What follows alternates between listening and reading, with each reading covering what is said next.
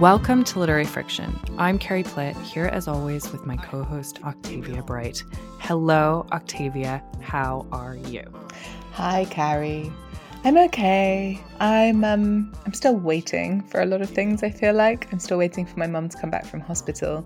And while she's there, I'm staying at her house, which has some lovely things about it. It's got a really nice big garden and the added bonus of my cat Lupo, who you know. I do know Lupo very well. I love Lupo. He is great. He's being alternately adorable and really thuggish, as is his wont.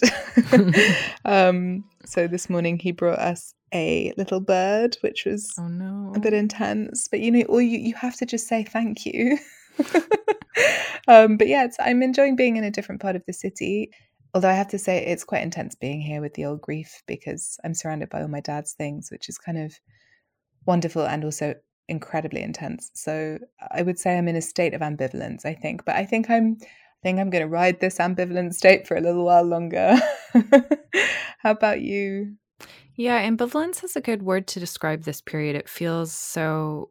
We're recording this on the day that pubs and restaurants have opened up and also bookshops. Yay! Go support your local bookshop. But I don't know about you, but I have not made any plans to actually go to any of these places. And I do want to, but I feel a little bit weird about it. And my life hasn't really changed. I don't know. I feel really strange about this time right now. And I'm not quite sure how to embrace my life at the moment. I completely know what you mean. And I mean, I kind of can't because I'm still having to essentially shield, not completely, but almost, until my mum gets back from hospital, and then I'm going to be caring for her for a bit. So it's all delayed for me anyway. And actually, that's okay. Yeah. Because I do feel anxious. I'm longing to see everyone and go and do some fun things. But it's weird. It's going to be an adjustment for us all. It is. It is. But I'm hoping it will be a pretty quick adjustment. I mean, who knows? I think it will. I think it's going to be a dipping your toe in and then suddenly you'll be like, oh, this is great. Just diving, doing a cannonball. But I am very excited because today we're going to be talking to the author Leonie Ross about her absorbing and sensuous novel, This One Sky Day. Set over the course of one day on the fictional Caribbean island of Popicho, where everyone is born with a certain magical gift or cores, this is the story about many things, but mainly of two lovers trying to find their way back to each other. As you may have guessed from that description, This One Sky Day can be described as a work of magical realism. And so we thought that we would talk about this genre, its history, its potential for both playfulness and subversion, and why some people, including me at times on the show, I will admit, are still so snobby about it. But first, Octavia, do you want to tell our listeners a little bit about Leonie? I sure do. Leonie Ross was born in England and grew up in Jamaica. Her first novel, All the Blood is Red, was longlisted for the Orange Prize, and her second novel, Orange Laughter, was chosen as a BBC Radio 4 Women's Hour watershed fiction favourite. Her short fiction has been widely anthologized, and her first short story collection, the 2017 Come Let Us Sing Anyway, was nominated for the Edge Hill Short Story Prize and the Jalak Prize. Ross has taught creative writing for 20 years. She is editor of the first Black British anthology of speculative fiction, due out in 2022 with People Tree Press, which is very exciting. She lives in London, but she intends to retire near water. Also, before we get into the show, as a reminder, our Patreon is now live. We've started with a single membership level of £5 a month, which will give our patrons access to an exclusive extra show each month. And we've already put our first one up, so if you become a patron now, you will get access to that immediately. And it was an expanded discussion of the concept of vulnerability. This will help pay for the work that goes into all of these shows and get you even more super exclusive literary friction. You can find us at patreon.com/litfriction. Please do. Please do. We love our patrons. Not any more than other people, but yes, we do. God, Carrie, quick. I love all my children equally. Okay, that's right. For now, stay tuned for our interview with Leonie, a more general discussion of the literature of magical realism, and finally, our usual book recommendations. So direct your third ears to us for the next hour or so of literary friction. I really like that. Did you get that? I got it and I liked it. Okay, cool.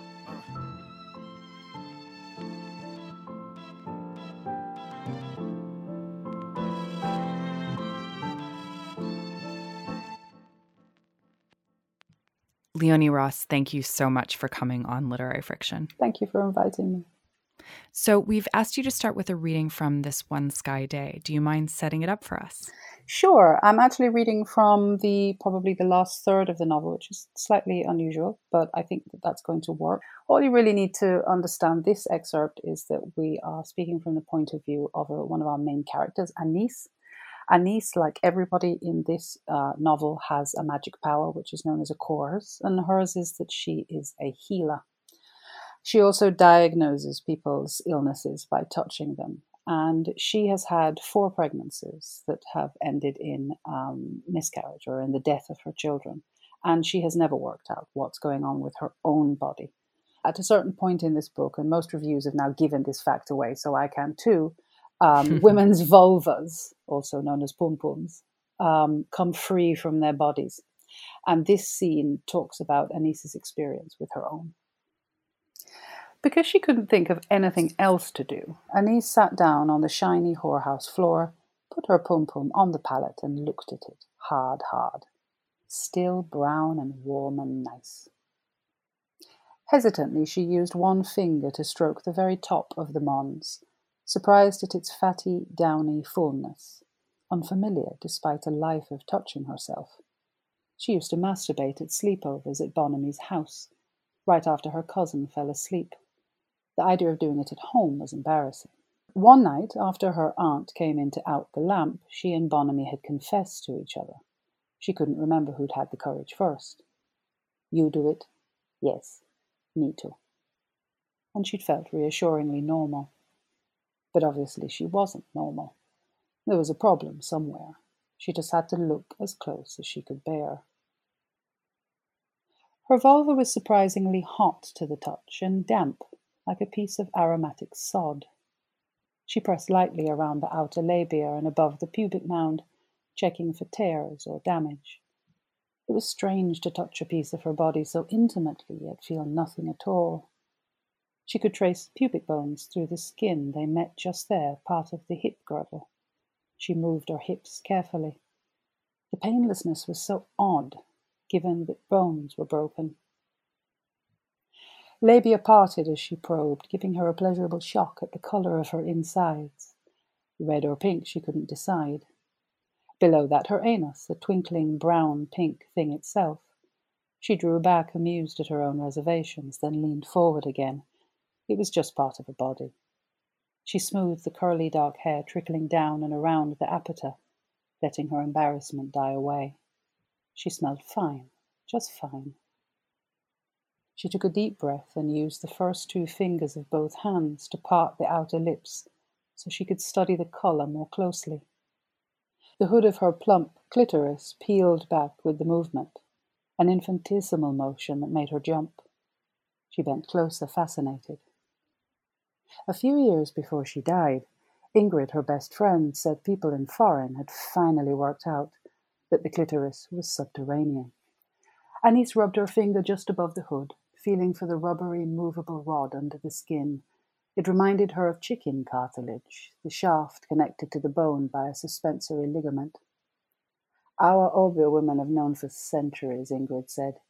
Imagine a wishbone, and think of bulbs that fill with hot blood, and muscle pulled tight across all of it, building tension and spasming like the stars.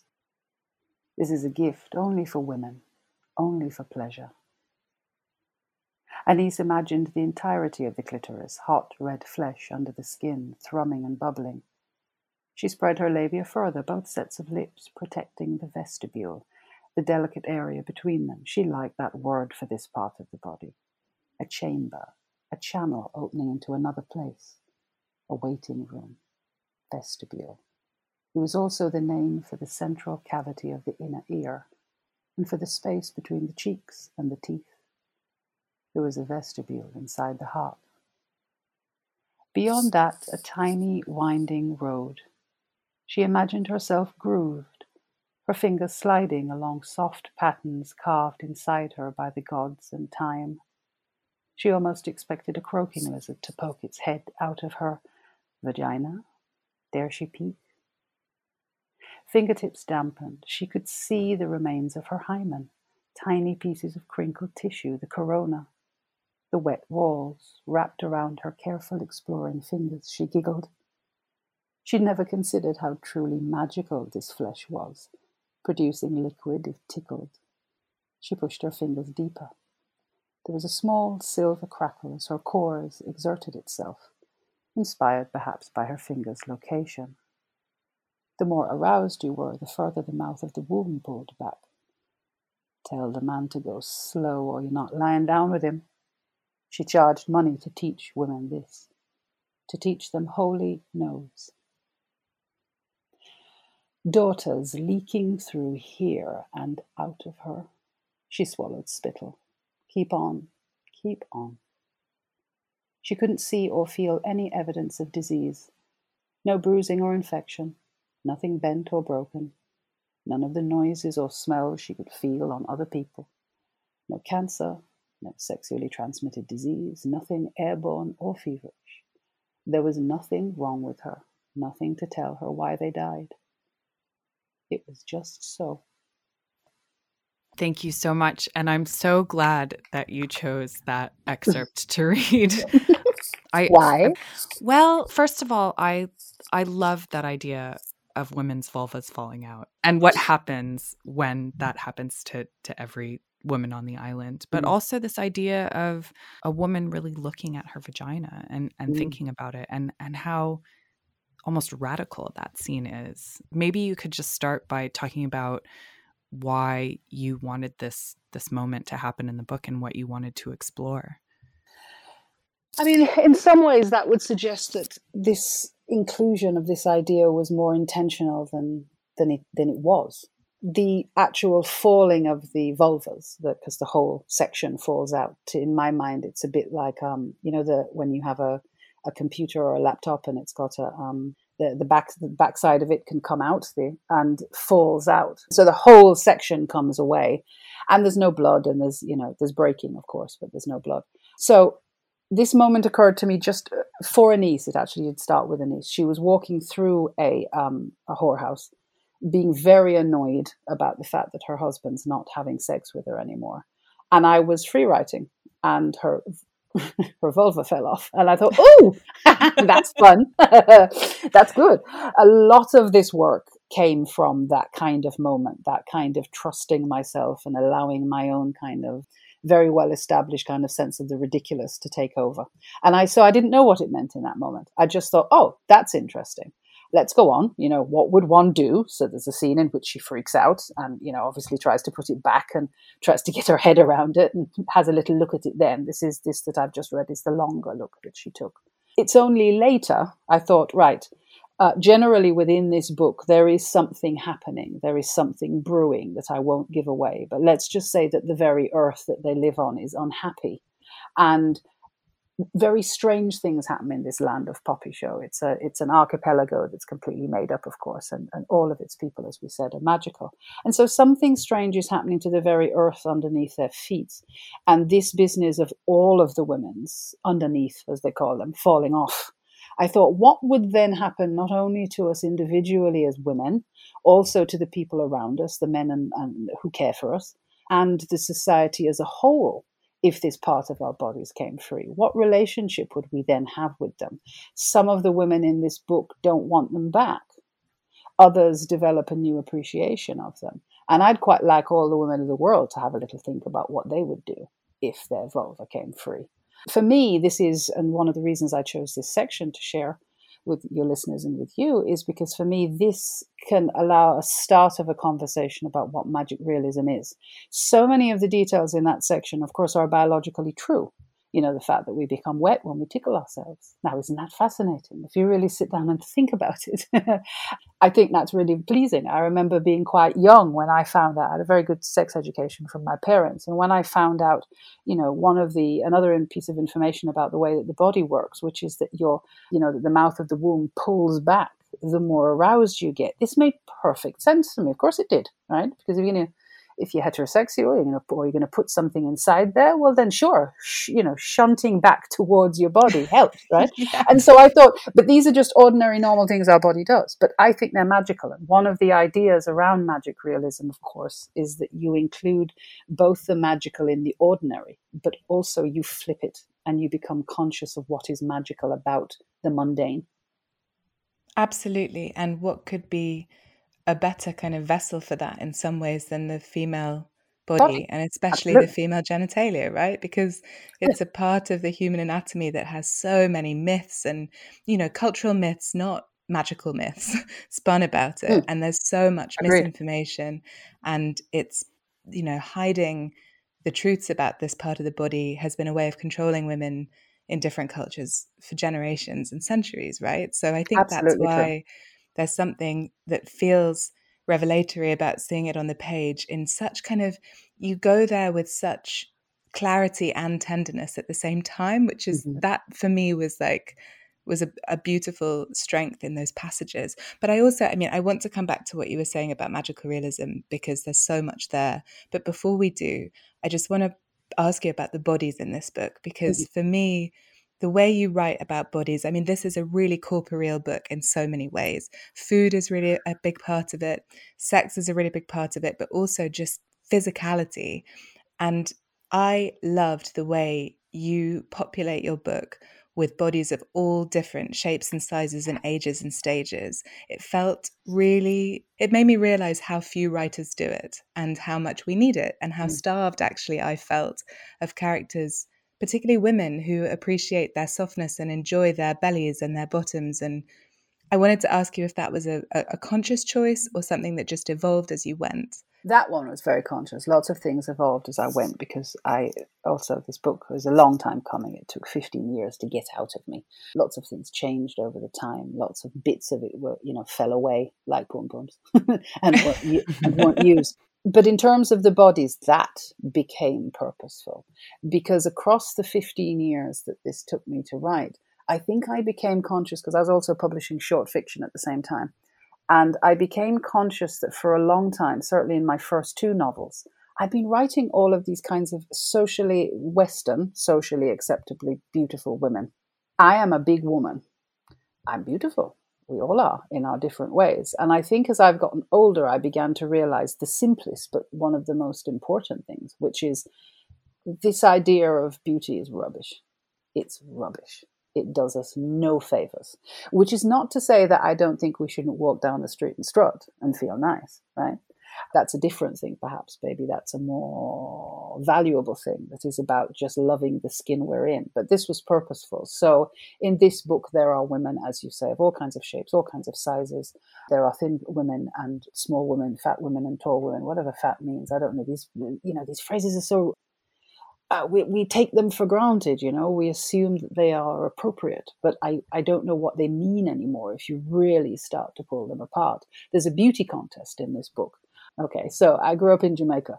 Jamaicans love beauty contests, right? Really? And I realized when I came back, because I was born in England, but when I came back as a young adult, I remember one year getting really excited because Miss World or Miss Universe, or one of the two, was coming on. And I needed to find somewhere that it was being shown, and it wasn't being shown anywhere on UK TV because it had fallen out of favor even then, right?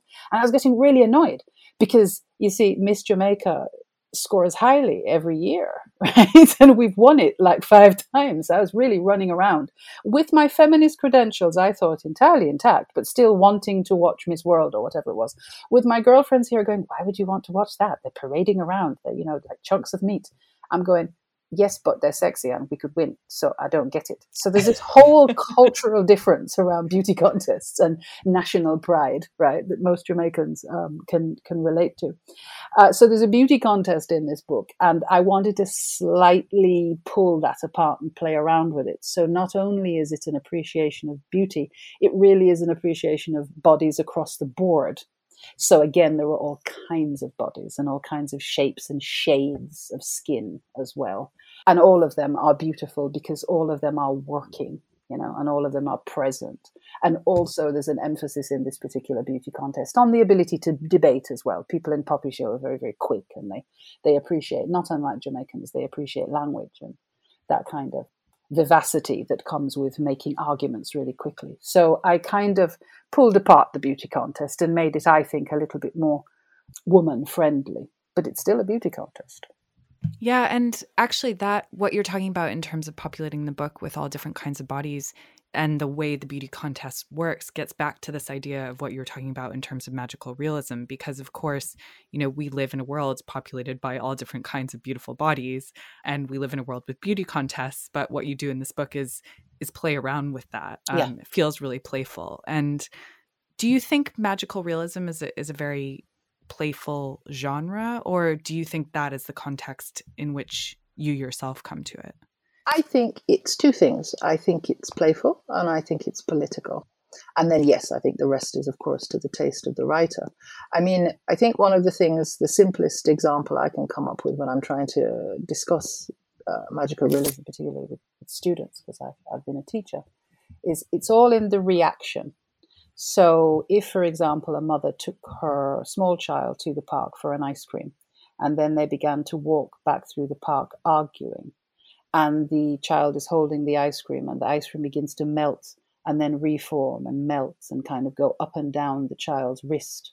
In magical realism, the mother would just see this, and she would perhaps think about what it told her about how her child was feeling in this moment. But if the mother instead jumped up, freaked out, tried to find a journalist, tried to find a scientist, tried to find anyone to work out why the ice cream was behaving in this magical way, then what we have is a very bad American blockbuster. And so these things are completely different. So it's all in the reaction. It is, magical realism allows for magic to arrive and to illuminate, to educate, to emphasize, to underline, and to do a kind of curious contrasting thing as well. When I first started writing, I wrote a lot of realism. And I was brought up in a very political household.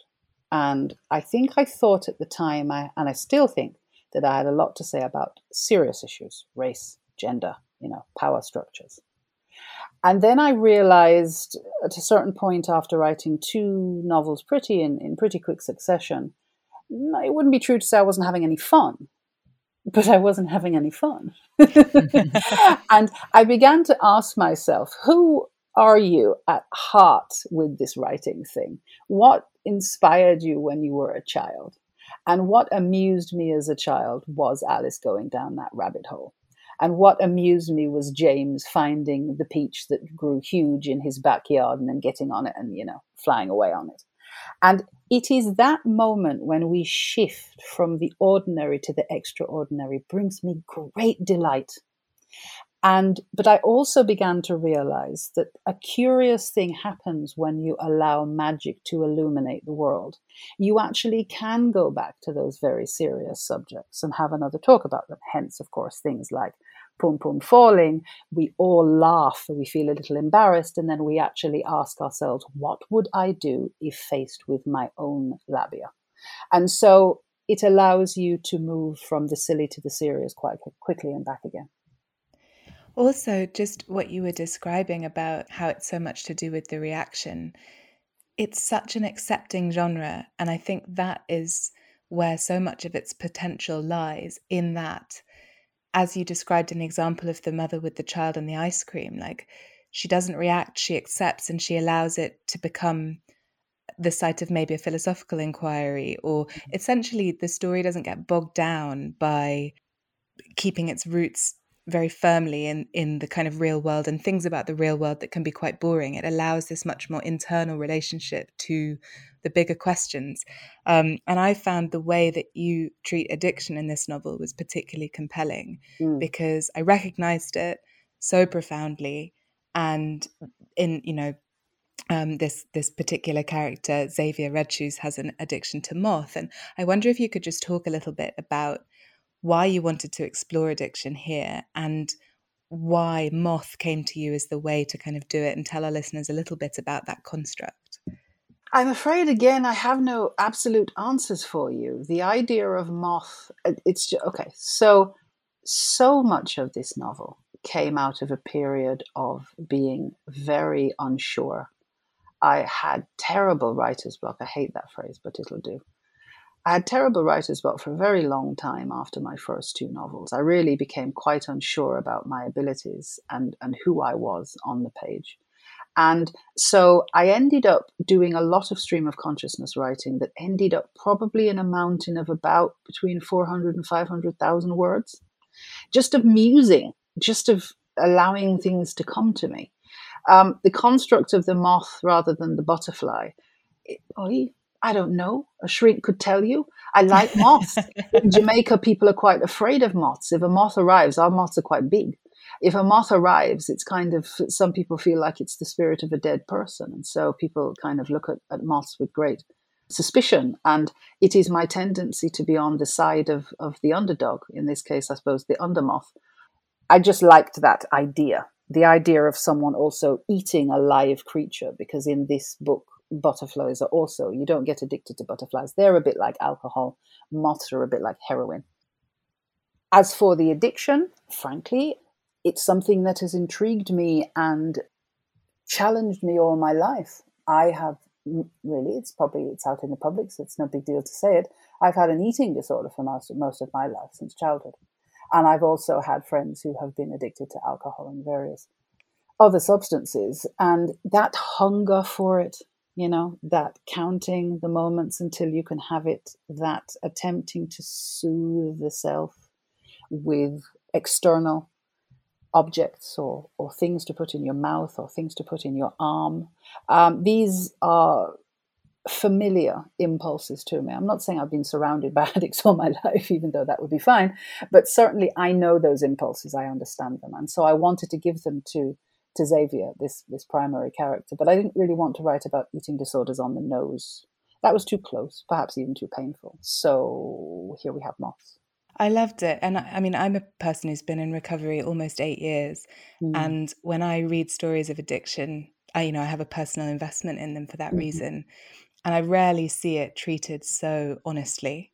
And I think that's what I responded to because, again, because your novel is so imbued with bodily experience and the way that he could always feel it when it was in his pocket and it was always at the edge of his vision. And I loved it. And I thought it was a really brilliant way to treat it through the lens it's of this the mundanity of it in its own way, Addictions kind of high points are always looked at in our culture, in our film, in our books, the big overdose or this drama that of course could be shot because it's visual, but not enough people, I find, talk about just the heavy weight of wanting, the attempt to not do it again, the promises that you make to yourself, the things that you hope you have learned, the patience of friends over years.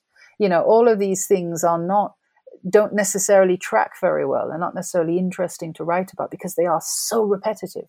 And yet they are the fabric of an addict's everyday life or an addict's. I think about this as people who literally are trying to soothe themselves. And, we soothe ourselves in all kinds of ways. And that's another one of the ideas that I hope comes across in this novel. It's not just the addicts in big capital letters. It's all of us who are trying to compensate for the pains of life. It's people who, always need to have a man or a woman, always need to be coupled up. And yet perhaps would find it difficult to look upon a heroin addict, to say that a heroin addict is lesser than them, and yet they cannot be alone. And not understanding that actually the root of both of those impulses are probably the same. They are compensatory. They're about pain, I think we're all just trying to get on, we're all just trying to do our best in this life. And we sometimes choose behaviors that are not helpful to us. Yeah, it's so human, this novel. It's what I kept coming back to. And people get confused about magical realism, don't they? In terms of what it's able to offer in terms of humanity. And I admit that sometimes I have expressed hesitancy about the genre of magical realism before on the show, which I felt kind of chastised by just reading your book. Oh, please don't, dear God. but I love how vocal you've been about how it's become kind of acceptable to be snobby about magical realism. I still remember you tweeting I hope you don't mind me quoting a tweet No, go. of yours. You said, explain to me why it's become acceptable to shit on magic realism, the literature of POC, subversive at best, whimsy at worst. Mm-hmm. Why do you think people are so dismissive of the genre? And I wonder if you think there is an element of racism. Okay, so I tell you a story, because sometimes that's just the best way I can think about things. I remember doing this. I had not been in Jamaica for a long time, and then I went back again. And one of our public figures, a wonderful academic and dancer called Rex Nettleford, had died recently, and the entire nation was in mourning. There were big festivals to think of him and in his honor. And one of the things that was set up to honor him was what's called a kumina ceremony. And there are quite complex religions, hybrid religions across the Caribbean that are left over from slavery days, and often the combination of original African religions combined with often Catholicism. Kumina is a process in which we send the ancestors home. And so there was a Kumina circle, which involves drumming and very particular kind of music to celebrate the life of this dancer, this academic. He was a complex man. And one of our friends, who is also a dancer, a professional dancer, got pulled into the Kumina circle. So imagine a whole circle of humans drumming and singing, and she got pulled into the middle of the circle where people dance. And the idea is that the spirits ride you, and that they must be given quite a lot of love and understanding to ready them to leave this place and go off back to Africa. And that the process of the drumming and the music and many, details about it that I don't understand and wouldn't pretend to, will allow for that passage. And our friend got pulled into the circle, and she went into a trance. And there were friends there who weren't Jamaican, and there were friends that were Jamaican. And watching her dance in a trance was very frightening to some of us. Things went on, and she danced for hours, and everybody began to tire. The professionals there, who were the drummers and who were the spiritual leaders, were tiring. The leader of the circle, called the Queen, was very old, and she was beginning to tire, and we could not get our friend to stop dancing. And I'm talking about full glazed over expression, right? And of course, some of us were going, we need to take her to a doctor, we need to take her out of the circle, we need to remove her from the situation. And I was like, no, we don't. We need to leave her right there with the people who understand what is happening to her. In that moment, it didn't matter what science thought, and it didn't matter what a secularist approach was. The thing was to be patient and to wait. And eventually, the people who were the professionals in that space got the spirit of Rex off our friend, which is what they said was happening, and they made peace with him, and off he went into the netherworld. Now, for the next couple of days, I could not stop feeling so right. There's no other word to say it. So me, so Jamaican, so African, so woman, so something that was real, while also going, I'm sure there's an explanation, right? Now, what happens, so to answer your question, hopefully, I think what happens in magic realism is there is an absolute power dynamic going on. That which I understood to be real and true and authentic and part of my culture, and not something just to be analyzed and poo-pooed, but something that was actually of value in and of itself, happened that evening. That sits next to the secularism, next to the ordinary in magic realism, and the two have a conversation. And that's where the politics happens. That's where we ask ourselves, what is of value? And Gabriel Garcia Marquez said this, and he being, of course, the father of magic realism, supposedly, he said he only found his voice when he found the voice of, I think it was his grandmother. And his grandmother would sit down and say, I had coffee with your sister this morning. And the sister was dead. And nobody said, you are mad. Nobody said, our grandmother is getting, doolally. They just accepted that she'd had coffee with her sister that morning. There is a way of thinking that is of value too. And yes, let's say, while I'm not going to go to racism, what I'll go to is condescending as fuck. Stop it. You don't understand what you're talking about. And in the same way, the people outside of that Kumina circle were going, we must apply logic. I'm going, no, there is a logic here already. Be still and let people work. And what happens to me as a writer and as a modern woman, as a modern Jamaican, as a woman who appreciates Kumina, how wonderful to create a space and to be given a space in order to explore all of those ideas. And those who don't understand, buck the fuck off. You don't know what you're talking about. The idea that this is not powerful and important and relevant to literature is astoundingly arrogant. That also makes me think about how you've been speaking about your writing process to this point. Because we talked to so many different kinds of writers on the show, and some have such a kind of top-down intellectual approach to what they're doing. Which is not to say your writing isn't intellectual, but I think a lot of authors kind of come to a book with an idea of something that they want to express and find a kind of narrative shape for it. Oh, I did that with the first two books. Absolutely did that with the first two books. Yeah, but hearing you talk about how you wrote this book, it seems like the opposite. It seems like you found the story and then sort of mapped the ideas onto it. And I wonder if you could talk a little bit more just about the process, because I'm fascinated that it took you 15 years. I so struggle talking about this because on one level, right? I don't know. Because listen, 15 years is a long time, right? Think about this. I went through my 30s with this book, my 40s with this book, and I'm now 51, right? Yeah, that's a solid relationship. Yeah, it's just like, what the hell, right? That's longer than any relationship I've ever had, unless we're talking about friends. Okay. But this, obviously, yes, it didn't just come out of my backside. Obviously not. There was, of course there is craft, and of course I am concerned with craft and structure and form and limits and constraints and excellence. Sure, I do think it got to 400, 500,000 words, but this was just me letting stuff out because this was a construct of me feeling so stuck and so frozen, and so I took some time off work at the time. And when I first started conceiving of this, I had Xavier in my head because I start with character. I start with the hearts of people.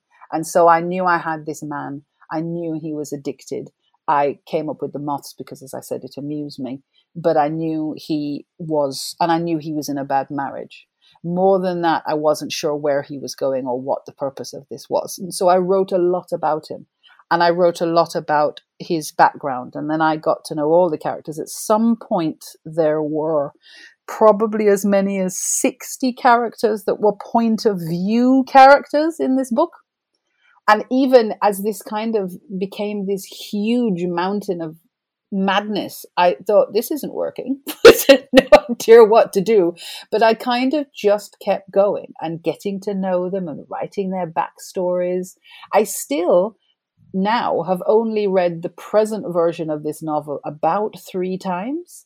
There are other versions of this novel I've read many more times. Sometimes I forget that certain scenes haven't made it into the final cut because I've still got them, right? And I still remember them. But what therefore happened, I think, as a result of this is that I came up with this incredibly rich sense of this space and this time and these people and this world. And I tell you what the key was, because I knew I needed a constraint and I knew I needed to stop this nuttiness. Like, right, okay, how can I control this? And the answer was one day. It's across one day. And it's a love story. And maybe this is the day that 2 people who should have been together, because really that's what it's about. It's about the one that got away. And come now, we all know, we all have one that got away, whether it was bad timing or you met them at the, when someone was coupled up or whatever, we all kind of have that sense. So it was these 2 people. And I thought, this is the day that they find out the final thing that they needed to find out about themselves in order to be together. So it's that one day under this one sky. And then I began to throw bits away that didn't allow me to tell that story and the stories that were coming out of that concern. I did a lot of sentence work. I'm obsessed with sentences. I loved your interview with Ellie Williams talking about words and sentences. I just crafted and recrafted and crafted and recrafted the sentences like a crazy person until they sounded right. And somehow we have what we have. And I hate speaking about it this way because I spend my entire life teaching students about craft and expecting them to speak in, be much more articulate than I'm being now about this process. Let's talk about the concept of Maecenas, which I loved. Xavier is kind of the person in his generation who has been given the gift to cook anyone their perfect meal. And this is sort of a gift revered above all others. He's basically a celebrity on the archipelago. Totally, yes. And I loved that. And at one point you have a discussion between Xavier and the woman who was his predecessor. And he asks her kind of, why is it food? Why does the ultimate pleasure come in the form of food? And she says, nothing is as basic as food, which I loved. And I wonder, do you agree with her? Why did you want to make food the source of this ultimate gift in this world? I think Xavier probably actually, now that I think about it, started off with me being actually intrigued with the nature of fame. So at one point he was a photographer. This is years ago. At another point, I think he was a painter. And then I thought, frankly, I don't know enough about it. And I didn't want to do the research. I thought, well, is there something I can bullshit? I'm an okay cook. I'm not great. I'm good. I'm one of those cooks that kind of does the thing that you can do, the 6 dishes that you can do really well. And then your friends and family come over for those things. But I thought, actually, I also began to think that in my own healing process, I've been through a lot of therapy with my eating disorder. I thought, let's do food. Let's be brave. Let's make something beautiful out of food. And also let me depart from Xavier, because a lot of the characters are a bit like me in that kind of way that we include ourselves in characterization. Xavier's comfort with food, his ease with it, his sensuality with it, his interest in nourishing people. I began to get fascinated with the psychology of chefs. I did a lot of reading of biographies and autobiographies of chefs and people, critics, food critics talking about food. And what joy, what joy they find in this food, and how they are artists. They're beautiful. And I began to relate to that, even though food has been complex and unhappy and an enemy for me for most of my life. I could relate one artist to another. I could relate to Xavier's need also to nurture people. And somehow it came from there. Then it was just a matter of how many different ways can I find to come up with food things all the way through this book. I watch so many cooking shows. I'm now left with the complete habit of watching cooking shows all the time, and always looking for juxtaposition. I'm obsessed with contrasts, light and heat, textures, color, motion. Interestingly, I don't know what Xavier would feed me. Well, that was going to be one of our questions. What would your meal be? And it feels even more pertinent now, knowing of your troubled relationship with food, Let me tell you, I think Xavier knows this, and I'm going to say it now, share something with you. I haven't really said to people out loud, and it's going to make me sound mad, but authors are odd anyway. So during lockdown, I needed my teeth done. I bounced a tooth and I had a chip in it, so I needed it dealt with. So I managed to inveigle my dentist to see me. And I don't like dentists very much, as most people do. I mean, bless them, dentist fine, but dentist process not good. So I began to do some meditation on the, as I sat back, to just calm down. And Xavier came to talk to me. And it really was like having a hallucination. And we both sat on the beach as I'm kind of trying to breathe through the process as she's cleaning and so on. And he held my hand and he said, everything's going to be all right. Right? Everything's going to be cool. The book's going to be cool. We are all right. All of us in this book. We are fine on Poppy Show. We're good. And I said, you've never fed me. And he said, yes, I have. Yes, I have. It's not food. It's the process of working my way through a huge amount of shame and complexity all the way back to this book. Finally finishing it, publishing it, now facing the publication of it and all that implies. And yes, there are all kinds of ways to nourish a body. And so he gave me that. I think that's a wonderful place to end, Leonie Ross, with Xavier in our presence right now. Yes. Thank you so much for coming. He is lovely. He is wonderful. I fell in love with him reading this novel. I think that's always a really good sign. Oh, I'm so glad. I thought he was a depressed fucker at a point. I thought, no, everyone's going to hate him and think he's moany, but actually he's not. He just thinks too hard. Him. Yeah, he's got the biggest heart. The biggest heart. Biggest heart. Thank you so much for coming You're on really Literary welcome. Friction today. It's been such a treat. Thanks.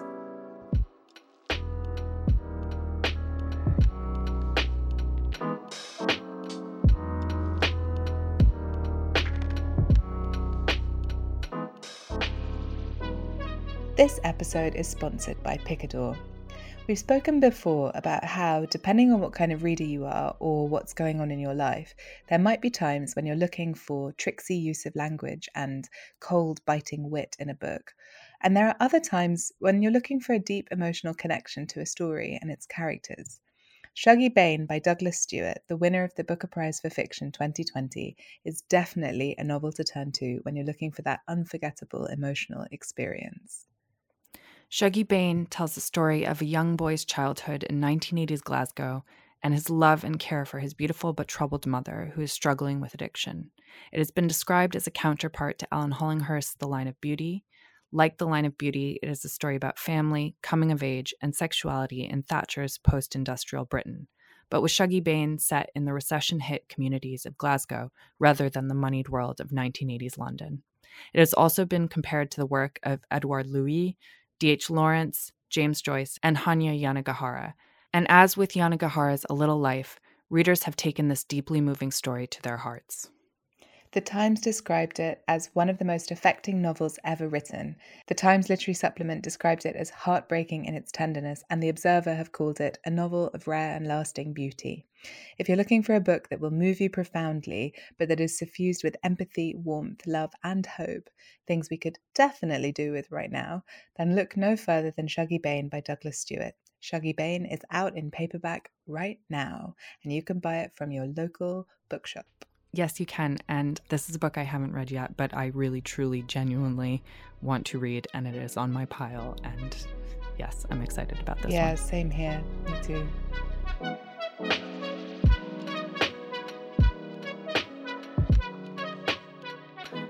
All right, we're back here to talk about the genre of magical realism. Quite a small and confined topic for us today, once again. But I think we just want to get into it, don't we? But first, I think we do unfortunately have to discuss what magical realism is. I don't want to dwell on this for too long because, as I have learned from researching this, the definition of what magical realism is very contested and flexible. And once again, I think something we've returned to is you can only learn so much from the idea of genre, because as soon as you start looking into it, it kind of falls apart in your hands, doesn't it? Absolutely. But I did love Leonie's definition, actually, that she gave of, literature in which the fabulous or fantastical is taken at face value. Yeah, definitely. But when other people have tried to describe it, they've talked about it as some mix of realism and the magical. So not fully magical, like in a fantasy world, for instance. It does overlap with some other genres, fantasy, surrealism, sci-fi.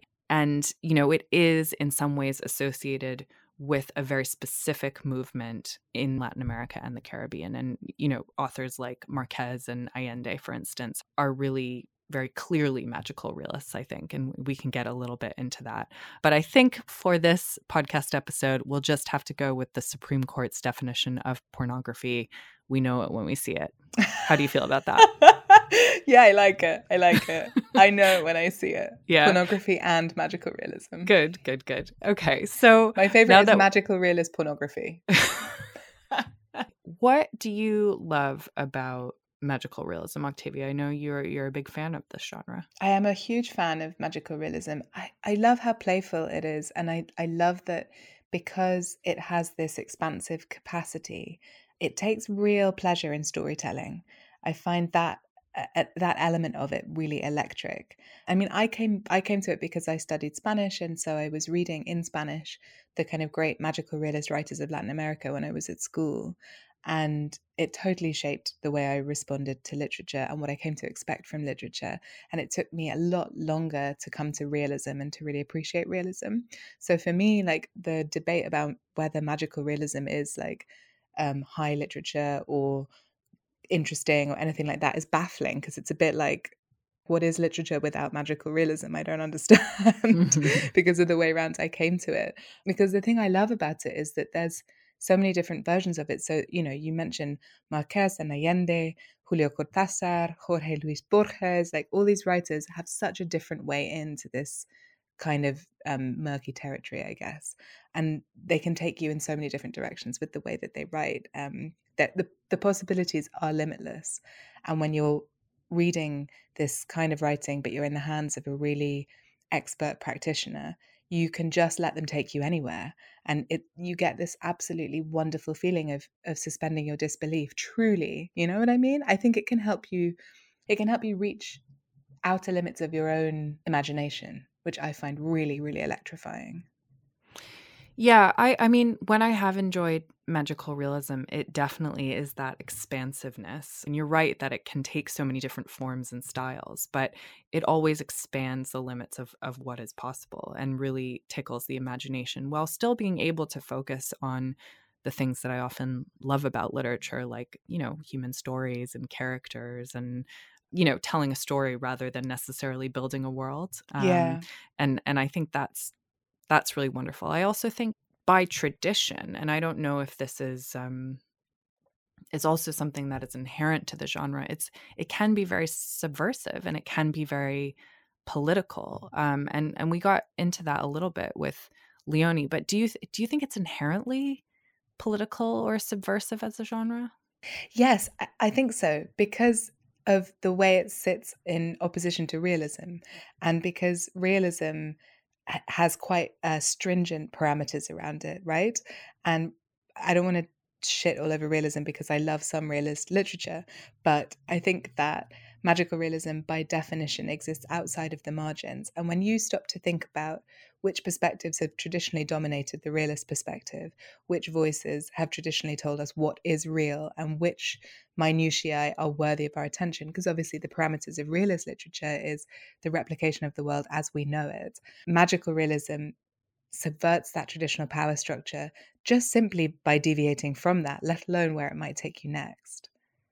Yeah, I think that's so true. I mean, I don't know if there are plenty of people who would argue that all literature is political. So I think you can take that perspective. I would say there probably is some magical realism that isn't focused on being political or subversive, but plenty of it is. And I think that's partially because it's a very neat way to examine society in a new way. I think This One Sky Day is actually a great example of that, kind of using magic to think about ways in which we organize our societies and addiction and politics and how people are selected to lead and how people do lead. And the book makes us see the things that we know about our society in a completely different way. I was also thinking of a book that I read this year, Beloved,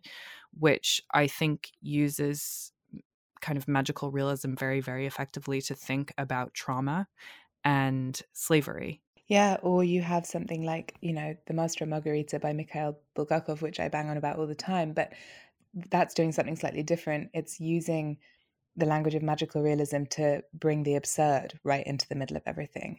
And it's a deeply political book, very directly political, and it uses kind of allegories, biblical allegories, as well as like the devil as a figure.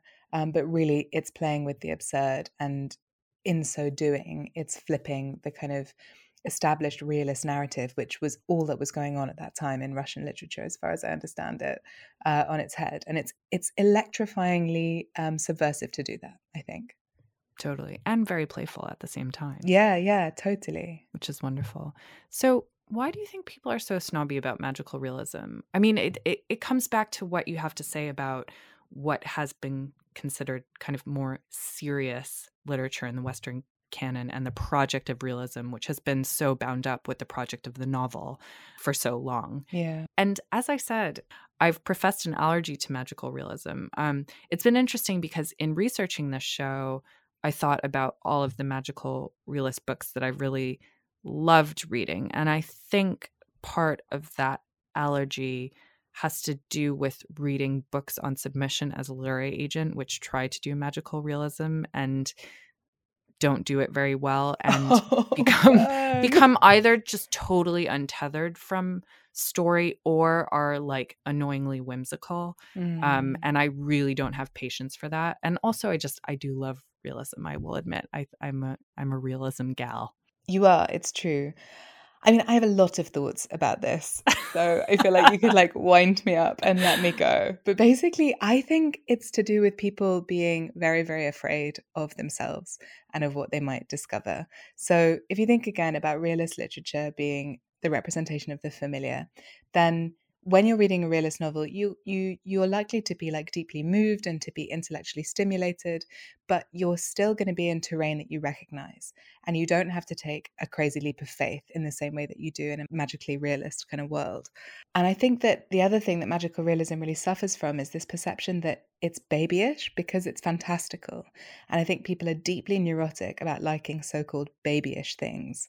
And I've done a lot of thinking about this, and my theory is that's also partly because things we consider babyish are often actually rooted in pleasure. And I think intellectual people have a deep fear of pleasure.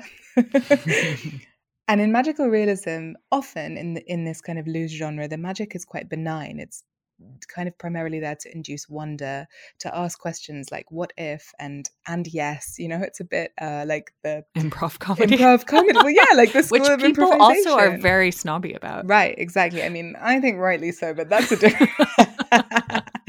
But essentially, the thing that magical realism asks you to do is just jump off the cliff with the writer and trust them and let yourself experience new things. And you might find things that really frighten you. It might make you very uncomfortable. So I think that people are afraid to take that leap. I think people are afraid that they will be considered unserious if they go there.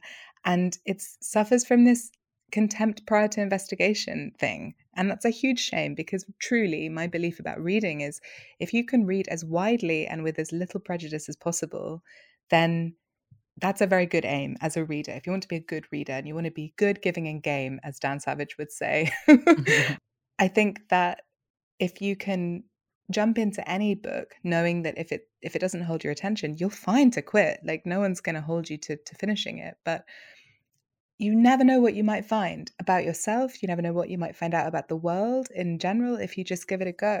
I also think that, what you say about magical realism works not being considered serious. Again, it's such a false understanding, because you could never accuse a writer like Borges or Toni Morrison of not being a serious writer.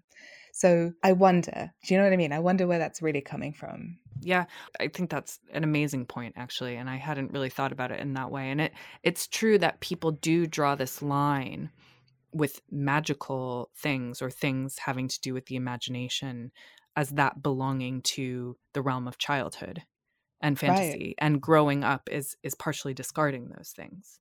And so realism is somehow a more intellectual adult pursuit, which is a total false dichotomy.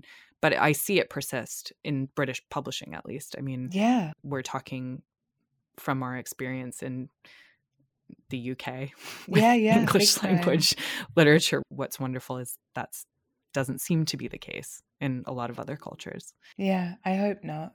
It's very disappointing. But English people are uptight, aren't they? Well, I wouldn't. I have no comment on that. I'm the one who needs to be more vulnerable. Yeah, you need to let loose a little bit more. And I'm the American. I'm just going to buy you magical realist books for your birthday every year until the end of time now. Yay. What magical realist book would you like to recommend to our listeners? Oh my God. I found it very, very hard to choose. So I've gone with a book of short stories, basically mainly because any of our listeners who are uncertain of magical realism, this is a great way to dip your toe in, because you can just have a go with a short story at a time. And these ones are by a true master. So the book is called Fictions by Jorge Luis Borges, or Ficciones if you read Spanish. The Penguin edition is translated by Andrew Hurley, and it's about 17 stories, and they are just the most extraordinary feat of the imagination. And it's amazing that you get to experience Borges in so many different ways and guises. There's stories like Funes el Memorioso, Funes the Memorious, about a man who can forget nothing. Others are about the conjuring power of language, or taking like the real magic of something like a library, which if you stop to think about it is extraordinary, and extending it to its most extra iteration in a story called The Library of Babel, which imagines a library that contains every possible book in the whole universe. And it's just, they're extraordinary. They're really, really extraordinary stories, and ones that I go back to frequently and I love very much. Yeah, What about you? I read those in college, and mind blown emoji. Mm. Do you think Borges would approve of that review? I actually think he would be into the like cross-textual thing that's going on there. I think he'd be into the idea of you using like verbalizing the picture of the hieroglyph that has come to mean something. You know what I Cool. mean? Yeah. Thanks. What's yours? Well, for me, it has to be 100 Years of Solitude Oh, by Gabriel yeah. Garcia Marquez, which I know is the like text of all magical realism, and our listeners have probably all read already. But if they haven't, please just go out and read 100 Years of Solitude. Even like me, you are skeptical about magical realism. I read it in one hungry gulp. When I was younger, it blew me away. It extended the possibilities of what I knew fiction to be capable of. And it is so full of delight and sadness and emotion and sensuousness. And it's a brilliant book. But for a more recent recommendation, and not the most obvious one possible, I really enjoyed Homegoing by Yagi Yassi, which tells the stories of characters from multiple generations of one family. I think that it's two siblings, one of whom is sold into slavery and one who remains on the African continent, and sort of how their stories unfold. And there is magic seated throughout, linking them and the narrative together. And it's a really satisfying read. I loved it. Oh, I heard a lot of great things about that one. Sounds fantastic. It is. It's great.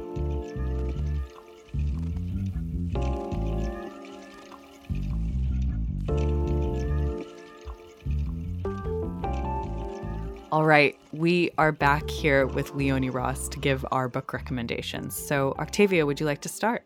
I would love to. Thanks, Carrie. My recommendation is a book called Everybody, A Book About Freedom by Olivia Laing, which isn't actually out yet, but it's going to hit bookshops at the end of the month. And it's just a very great read. It's full of fascinating insights. And I love the way that she weaves these elements of biography and criticism with snippets of memoir in her books. And I feel like it's a form that she's so proficient in, and she's just getting better and better and better at it. And this one is, as the title suggests, about bodies. It's about freedom. And it feels very necessary right now. And I think, a lot of the time when writers start writing a book, they have no idea what the world will be like when it emerges. And this one she was working on for quite a long time, and it feels like it's landed at the right time. She structures the investigation around this intriguing and sometimes pretty troubling psychotherapist called Wilhelm Reich, who trained under Freud, but he evolved Freud's psychoanalysis from this very static practice to one that involved physical touch as well as talking. And he believed that the body held its traumas, and that the way to release its traumas was actually, most famously, his thesis was that you have to have plenty of orgasms in order to release all of this trauma from your body, and that sexual frigidity, as he would put it, is something that blocks that. Anyway, she goes through these ideas of his, also some of his more troubling ideas, and she also uses these concepts to investigate different people and different artists and writers and thinkers who've played with the ideas of bodily shutdown and bodily liberation. And these include like Susan Sontag, Kathy Acker, Nina Simone is in there, Malcolm X. There's a bit of a history of protest movements, and then also her own experience as a herbalist, which she stopped doing when she was in her early 30s, I think. But it's very wide-ranging and very rich, and she manages to hold it all together, which makes it quite an exhilarating read. And I just think, it's a great one. It's a great one for now. Sounds excellent. Leonie, what is your recommendation? Well, mine feels like a highly self-indulgent recommendation. It is Niven Govindan's Diary of a Film, which, of course, I know you've done a program with Niven, and I think he's an astonishing writer. And I've enjoyed his work for a long time. But Diary of a Film in particular feels to me like this is the maestro now stepping forward. He is so sure. So as some of your readers may know, it is this kind of beautifully restrained examination of the artistic process. And it's written from the point of view of a maestro filmmaker who's releasing his latest film. And we meet him when he's about to do this. And he's experiencing all of these personal feelings as an artist, the complexity of letting go of a work, worrying about how it might be received, disentangling himself from the intimacy of the set, that he's made all of these relationships, particularly with these two young actors. He's obviously a very intense man who gets deeply into his work, and so he's had to kind of extricate himself from them and return home to his husband and his child. I began to cry almost immediately when I began to read this book, and this is where the self-indulgence comes in, because it is that liminal space of being just about to let your baby, your work, into the world. And it's Niven says so many, for authors and for creatives, so many teeth-clenchingly vulnerable things about how you feel when you're about to do that, and how you can protect yourself, and what it means, and also what it means as this work of art also begins to move away from you. And the maestro, the filmmaker in this, meets a woman who has written several works, and he becomes really concerned with adapting one of her novels. And it's also the story of how they negotiate that impulse in him, who art belongs to, what it is to take someone else's art or to be given their art, and what it is to be a creative person. And he manages to do this in this astonishingly clean way. It's like I can imagine Niven sitting there again, tinkering at his sentences and making sure that every single word is in place. All of his intentions are clear. I envy the hell out of him for his clarity. Yeah, it was also pleasurable there, because there are all these layers. There's the layers of taking on, of course, the plot and the characters within the book, but also feeling in a really positive way the power of the author behind it, almost showing off, but not being showy at all. It was a joy to read, and so tender. I loved it. We did too. We both loved that novel. And I think you're so right. It's so controlled in the best possible way. Yeah, I think that's also our job. I don't know whether Niven was frightened or blocked or scared or unsure or any of those things. And I imagine he was.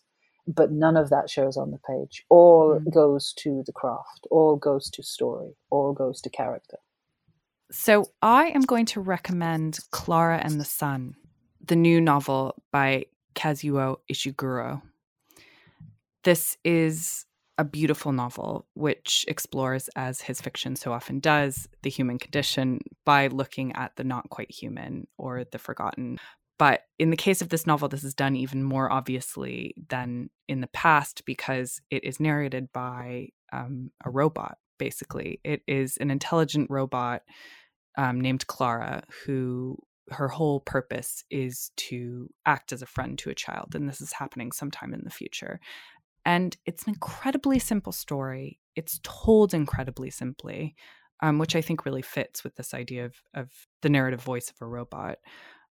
But there is just so much brewing beneath the surface of this novel. And that's really its power. The full emotional impact, which unfolds very slowly but surely over the course of the novel, was almost too much to bear. I mean, it was kind of heart-rending, and not in the way that you expect it might be either. So we were talking a little bit about world building with you, Leonie, and I was thinking about these two novels in conversation with each other, because I think that it's such a skill to be able to build a world while giving enough information so that the reader isn't disoriented, but holding enough back that they're curious to learn more about what's going on. And I think he's so good at that. And I think that's something you're really good at too. And I just really noticed that in this novel, not so much that it took me out of the story, but how good he is at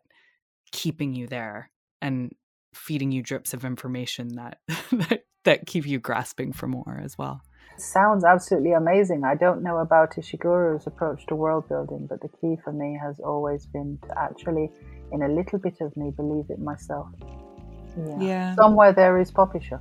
Somewhere Xavier Redshoes is fooling around with some food, So that's how you make it real. You kind of have to believe it yourself.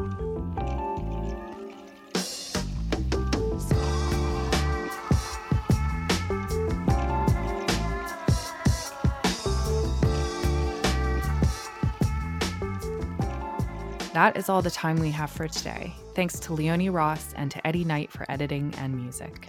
Literary Friction is available as a podcast to download on iTunes or wherever you get your podcasts and to stream on ncs.live. You can check us out on Twitter and Instagram. You can also get in touch on email litfriction@gmail.com. If you have a spare minute, please do rate and review us on iTunes. It makes a huge difference and it helps us reach more listeners. We'll be back soon with another mini-sode. Until then, I'm Carrie Plitt with Octavia Bright, and this is Literary Friction.